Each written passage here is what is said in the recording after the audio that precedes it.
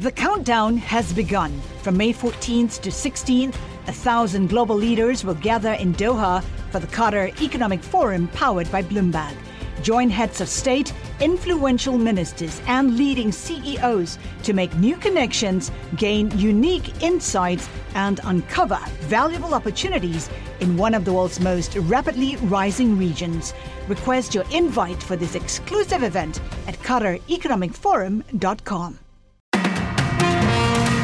From the Bloomberg Interactive Broker Studios, this is Bloomberg Daybreak for Thursday, May 4th. Coming up today. PacWest is the latest regional bank to plunge as it considers strategic options. Big names on Wall Street say the Fed deserves blame for the current crisis. Jay Powell raises rates again, but leaves the door open for a pause. And Apple prepares to report earnings this afternoon. The Manhattan DA rules the death of a subway rider who died by a chokehold a homicide. Plus, the suspected gunman in a deadly Atlanta shooting has been caught. I'm John Tucker. More ahead. I'm John Stashower in sports. A walk-off win for the Yankees. The Mets got swept. The Devils lost Game 1 at Carolina. That's all straight ahead on Bloomberg Daybreak, the business news you need to start your day in just one 15-minute podcast. Each morning on Apple, Spotify, the Bloomberg Business app, and everywhere you get your podcasts. Good morning, I'm Nathan Hager. And I'm Karen Moscow. Here are the stories we're following today. We begin this morning with continued turmoil in the banking industry. The regional lender PacWest Bancorp has been weighing a range of strategic options, including a sale. We get the details from Bloomberg's Doug Krisner.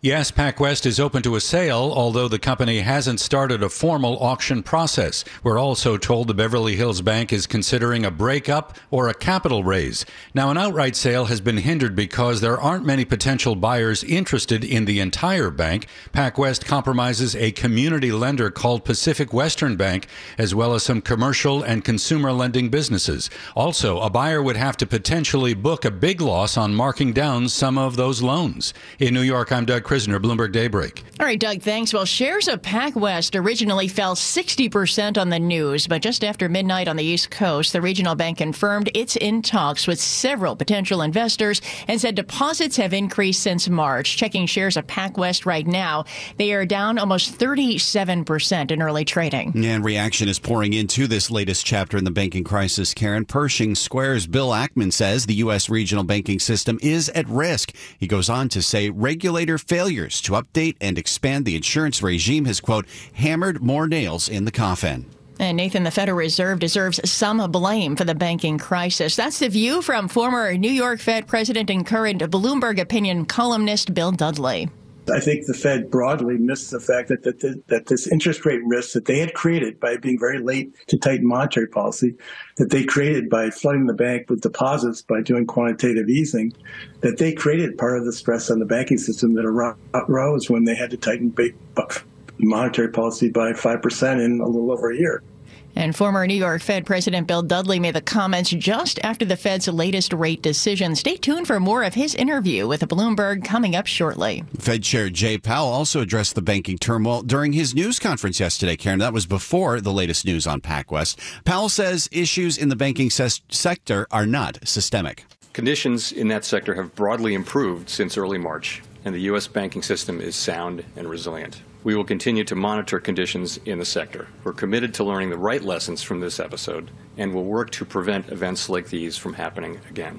Well, as far as monetary policy, Powell and company did raise rates for a 10th straight time, but opened the door to a June pause for rate hikes. We got this reaction from former Atlanta Fed President Dennis Lockhart. The focus is on inflation. They're trying very hard to separate financial stability concerns, banking system concerns from monetary policy. We'll see if conditions force them to begin to combine financial stability concerns with monetary policy decisions. Former Atlanta Fed President Dennis Lockhart says overall he thinks Jay Powell is taking a long-term hawkish position on policy. Interest rates are also in focus overseas, Karen. The European Central Bank is poised to slow the pace of interest rate increases later this morning. It's after its preferred measure of inflation eased for the first time in 10 months.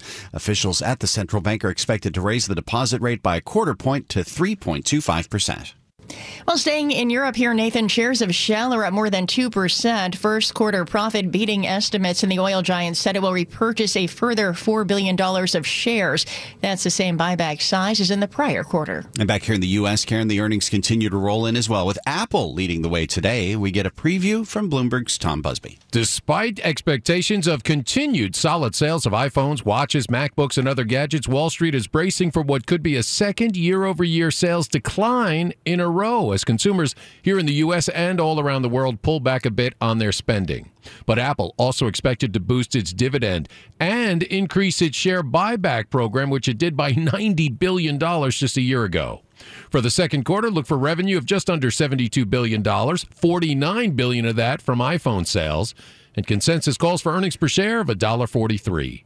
Tom Busby, Bloomberg Daybreak. All right, Tom, thanks. Well, turning to politics, we're just days away from a key meeting on the debt ceiling, and now economists at the White House are issuing a new warning. The Council of Economic Advisors says a short default on the debt would cost 500,000 jobs and knock 0.6% off GDP. If it lasted a full quarter, GDP would fall more than 6%, and the unemployment rate would go up 5%. Democratic Congressman Henry Cuellar is pushing for a clean debt ceiling increase. We cannot have a default because that's going to cost the U.S. We saw that in 2011. We did it at the very end, and what happened? The U.S. credit was downgraded, and that cost a lot of more money where we're paying out billions of dollars on interest because of the downgrade. And Congressman Henry Cuellar of Texas spoke with our Washington correspondent Joe Matthew on Bloomberg Sound On. Catch the show weekdays at 1 p.m. Eastern on Bloomberg Radio or listen on demand wherever you get your podcasts. Time now to take a look at some of the other stories making news in New York and around the world. For that, we're joined by Bloomberg's John Tucker. Good morning, John. And Nathan, the New York medical examiners ruled the death of a 30-year-old subway rider a homicide. The NYPD says the man had been shouting at people aboard a train on Monday. Then fellow riders tackled him, and one, a U.S. Marine, put him in a chokehold that lasted until his body went limp. The medical examiner says 30-year-old Jordan Neely died from compression of the neck. Neely's known to some New Yorkers as a Michael Jackson impersonator in Times Square. Mayor Adams was asked on CNN about the investigation. Well, right now it's still ongoing, and really our hearts go out to the family and this terrible incident. And the district attorney, as you stated, the ME, Medical Examiner's Office, just ruled the case, and now it's in the hands of the investigators to determine exactly what happened. There's so many unknowns at this time. For now, the Manhattan DA has not charged anyone. Police in Atlanta say they caught the suspected gunman who shot and killed one woman and wounded 4 others at a medical center. The mother of the alleged suspect, 24-year-old Dion Patterson, says he was upset over a medical mix-up and wanted a drug to deal with anxiety and depression. Atlanta Mayor Andre Dickens. It's the guns that we're talking about. We live in a state and in a nation where people have easy and wide access to firearms that are used to kill other fellow Americans. We need immediate action that meets the urgency of this crisis. Mayor Dickens says a citizen's tip led to Patterson's arrest. 2 people are dead, including a 7-year-old girl, after a shooting in Newark, New Jersey last night. 2 others were wounded in what police say is a domestic dispute at a home on Johnson Avenue. The suspect gunman was also killed. A judge dismissed Donald Trump's $100 million lawsuit against the New York Times and its reporters over a 2018 expose on his taxes. The New York State Supreme Court judge also ordered the former president to pay the news outlet's attorney's fees. Prosecutors are said to be nearing a decision on whether to charge President Biden's son, Hunter, with tax violations. The Washington Post says that's according to people familiar with the matter. Global news 24 hours a day, powered by more than 2,700 journalists and analysts in over 120 countries. I'm John Tucker. This is Bloomberg. Nathan. Thank you, John. Time now for a Bloomberg Sports update. For that, we bring in John Stashower. All right, Nathan, it was a long day and not a good one for the Mets. In Detroit, a day-night doubleheader. The Tigers won the opener 6-5, scoring twice in the 8th inning off Adam Ottavino. Detroit catcher Eric Haas had 5 hits, and then he hit 2 home runs in the nightcap, won by the Tigers 8-1. Max Scherzer, back from his suspension, gave up 6 runs and 8 hits. This afternoon, Justin Verlander makes his Mets debut. Yankees are off before starting a weekend series at Tampa Bay. The Rays just won again. They are 25-6, 16-2 at home. They're 8.5 games ahead of the Yankees, who did rally to win a second straight over Cleveland at the stadium. The Yanks trailed 2-0, got home runs in the fifth inning from Willie Calhoun and new Yank outfielder Jake Bauers. Calhoun drove in the tying run bottom of the ninth inning, and the Yanks won 4-3 on a Jose Trevino hit in the 10th. Before the game, Yankee GM Brian Cashman said the reason his team is in last place, injuries. We're banged up so bad right now. If it was a short season, we'd be taken out. But we have time to make up ground, and we're going to compete with who we have here, and we look forward to getting who we need back, at a later date. Yanks hope to have Aaron Judge back next week. Stanley Cup Playoffs, Carolina, an easy Game 1 win over the Devils in Raleigh, 5-1. That's the same score of the Games 1 and 2 losses by the Devils against the Rangers, and of course they came back and won that series. Vegas beat Edmonton 6-4. The Oilers' Leon Draisaitl scored all 4 in defeat. NBA, Boston blew out Philadelphia by 34. That series tied at 1. The Jets have signed veteran wideout Randall Cobb, a longtime teammate of Aaron Rodgers, in Green Bay. John Stashnetler, Bloomberg Sports.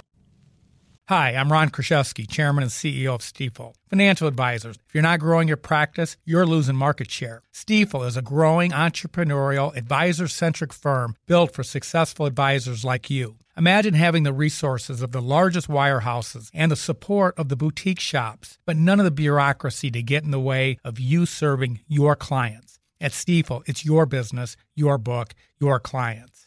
I always tell the advisors we're recruiting, I want you to come to Stifel and double or triple your business. Most of them laugh and shake their heads, but I'm serious. Don't take it from me. Take it from Stifel's #1 finish in J.D. Power's 2023 U.S. Financial Advisor Satisfaction Study. So, there's a reason why 148 financial advisors joined Stifel last year. Come join us and find out why Stifel is the firm where success meets success. Visit www.choosestifel.com.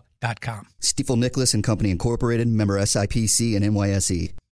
Collaborate for a greener future at the Bloomberg Green Festival, a groundbreaking celebration of the thinkers, doers, and innovators leading the way. From design and culture to technology, science, and entertainment. Hear from inspirational speakers and immerse yourself in climate solutions. July 10th through 13th in Seattle. Title sponsor, Amazon. Official airline, Alaska Airlines. Get 20% off using promo code radio20 at BloombergLive.com/greenfestival.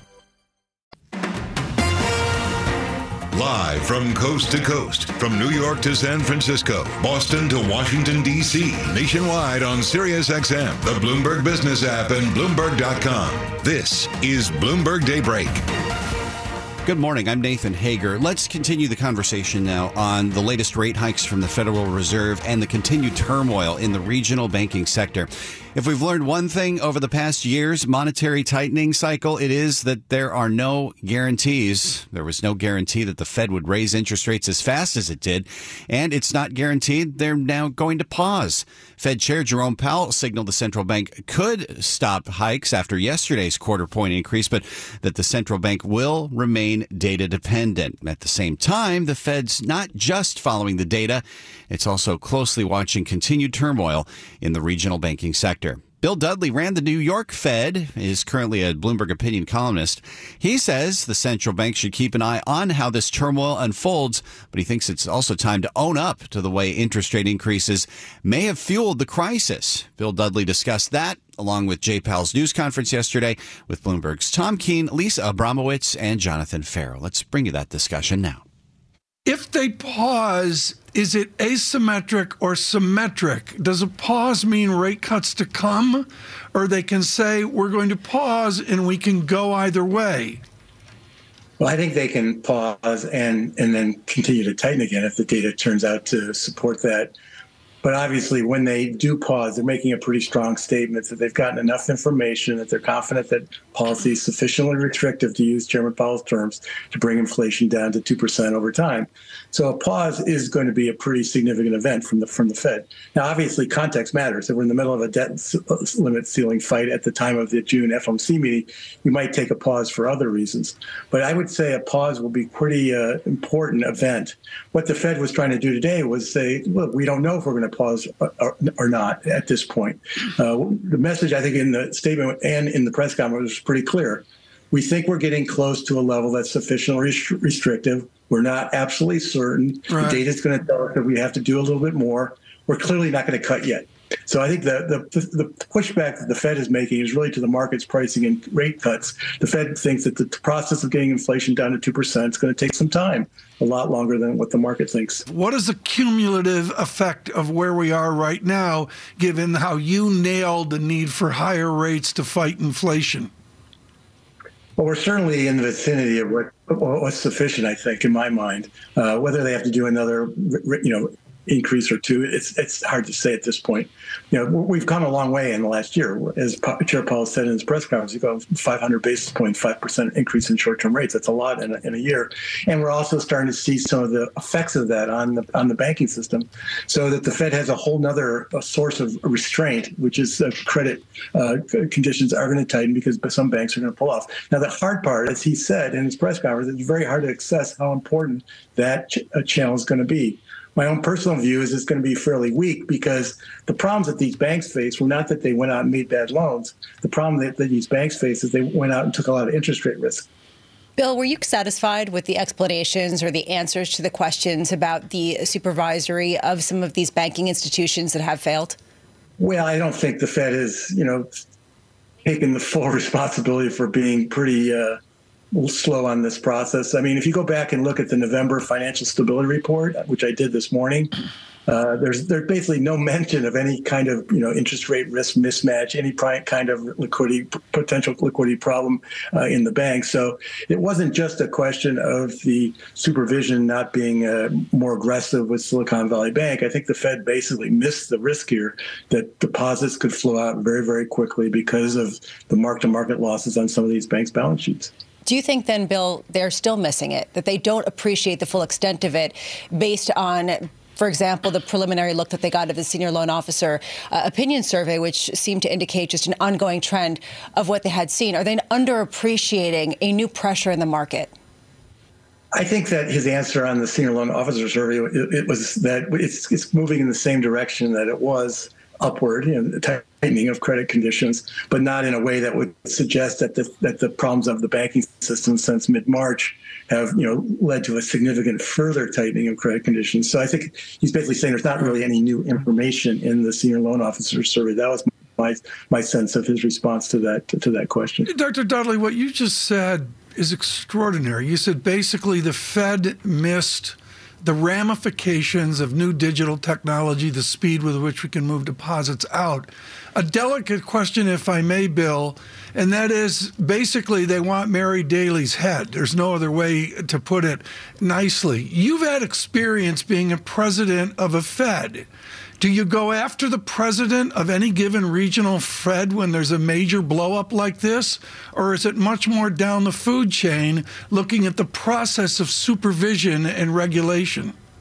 I think it's a much broader issue about supervisors finding problems with banks and then not forcing the banks to remedy those problems in a timely way.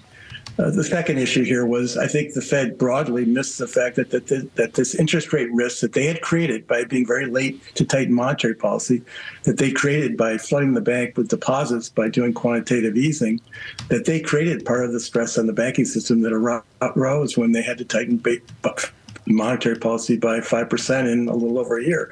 So the Federal Reserve has some culpability here, both in terms of the monetary policies that they pursued over the last few years, and also on the supervisory side. It's certainly culpability they're not really looking to go out and acknowledge in a major way, that's for sure, based on some of the statements we've heard. They have to a degree. I mean, I thought the Fed report from Michael Barr that came out last week did acknowledge that there was a lot of improvement on the supervisory side that needed to be made. But I don't think the Fed has acknowledged the fact that the monetary policy regime that they followed, which was to be purposefully late in tightening monetary policy, meant you were encouraging banks to take on more interest rate risk. And then those banks got caught when the Federal Reserve had to raise rates by 500 basis points. I mean, at the end of the day, what they're trying to do is assess what is sufficiently restrictive in order to get inflation back down to 2%. Before the banking system problems, they thought sufficiently restricted was higher than what we are today. In fact, Powell was talking about potentially even doing a 50 basis point rate hike not too long ago. And then the banking problems hit. And so that's caused the Fed to lower their estimate of what sufficiently restrictive is.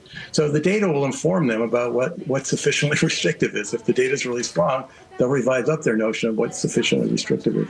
Well, Bill, are they going to put more weight on financial sector data, or are they going to put more weight on the data coming from traditional indicators? I think they're going to put a lot of weight on what they're seeing in terms of the labor market, wages, and inflation. That's really where they haven't made much progress yet. They're also going to probably take some signal by what's happening in the housing sector, because if you look at the single-family housing sector, it looks like it's actually stabilizing. So the policy restraint that's already been put in place looks like it's the effects of that on housing are starting to fade.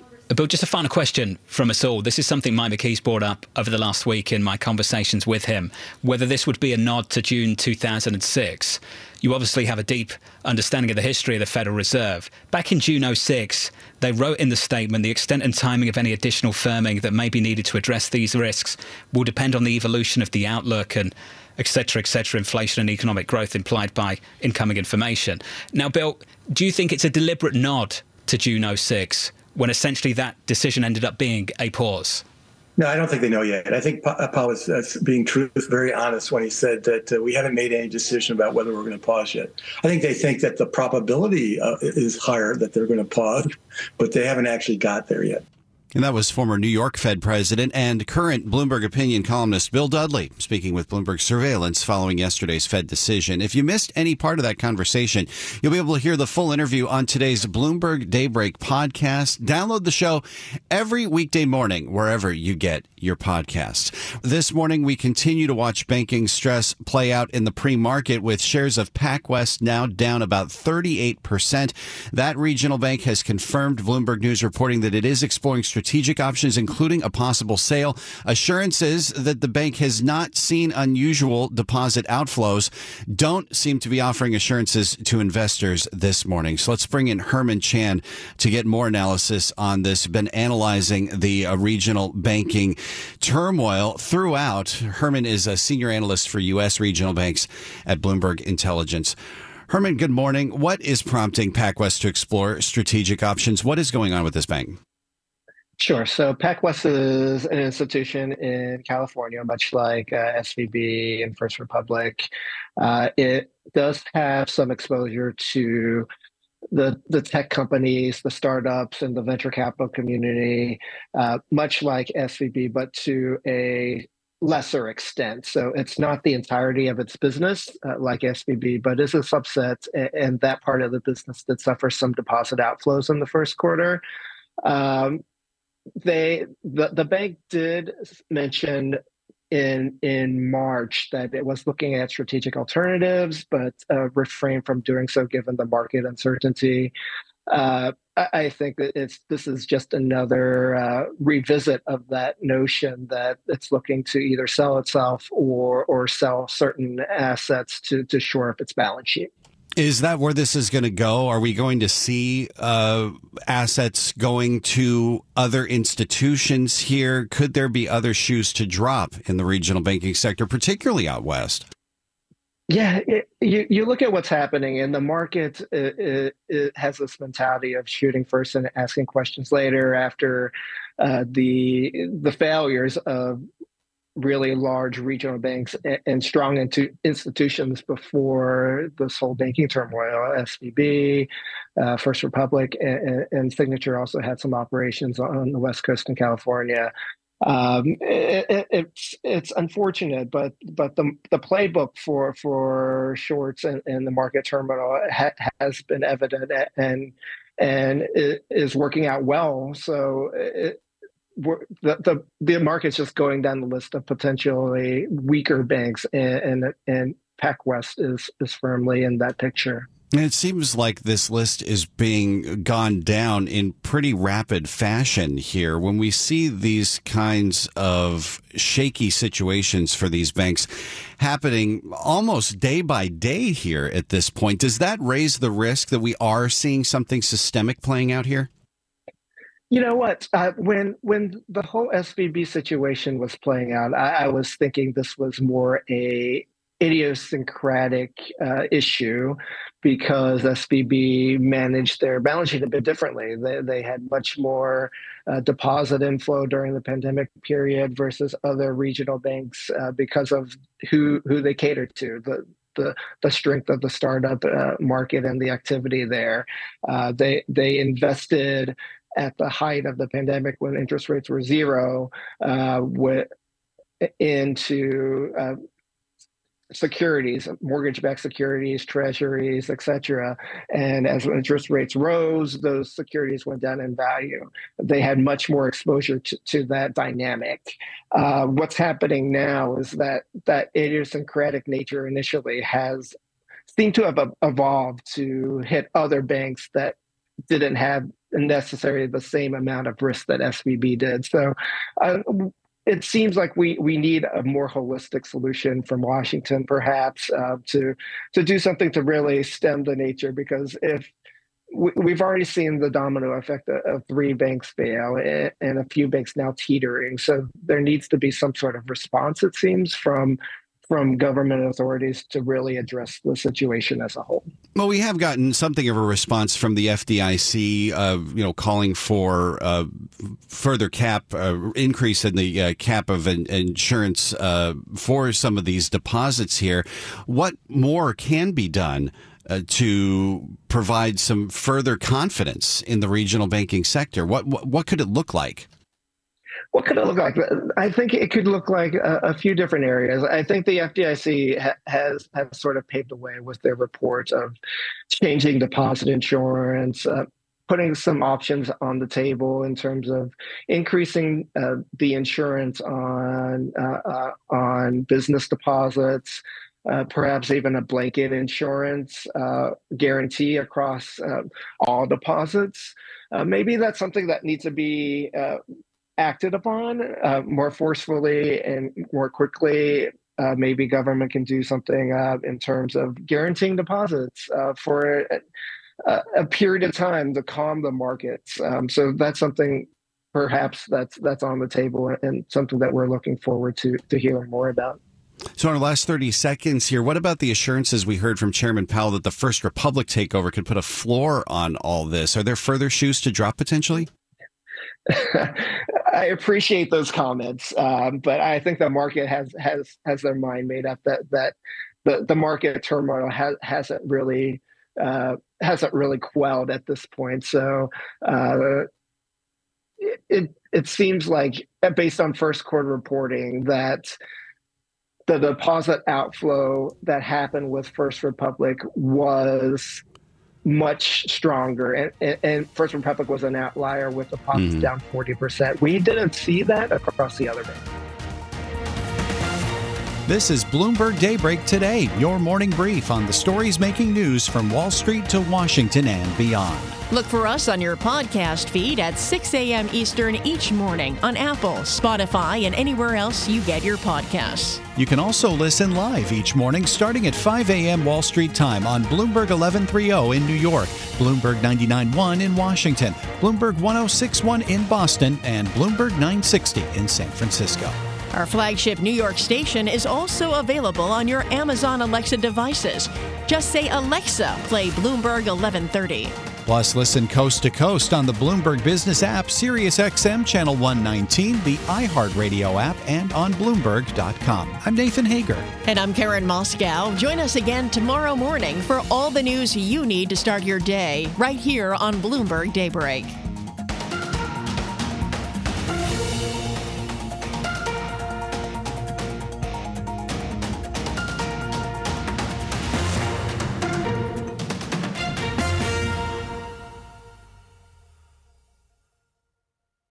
The countdown has begun. From May 14th to 16th, 1,000 global leaders will gather in Doha for the Qatar Economic Forum powered by Bloomberg. Join heads of state, influential ministers, and leading CEOs to make new connections, gain unique insights, and uncover valuable opportunities in one of the world's most rapidly rising regions. Request your invite for this exclusive event at QatarEconomicForum.com.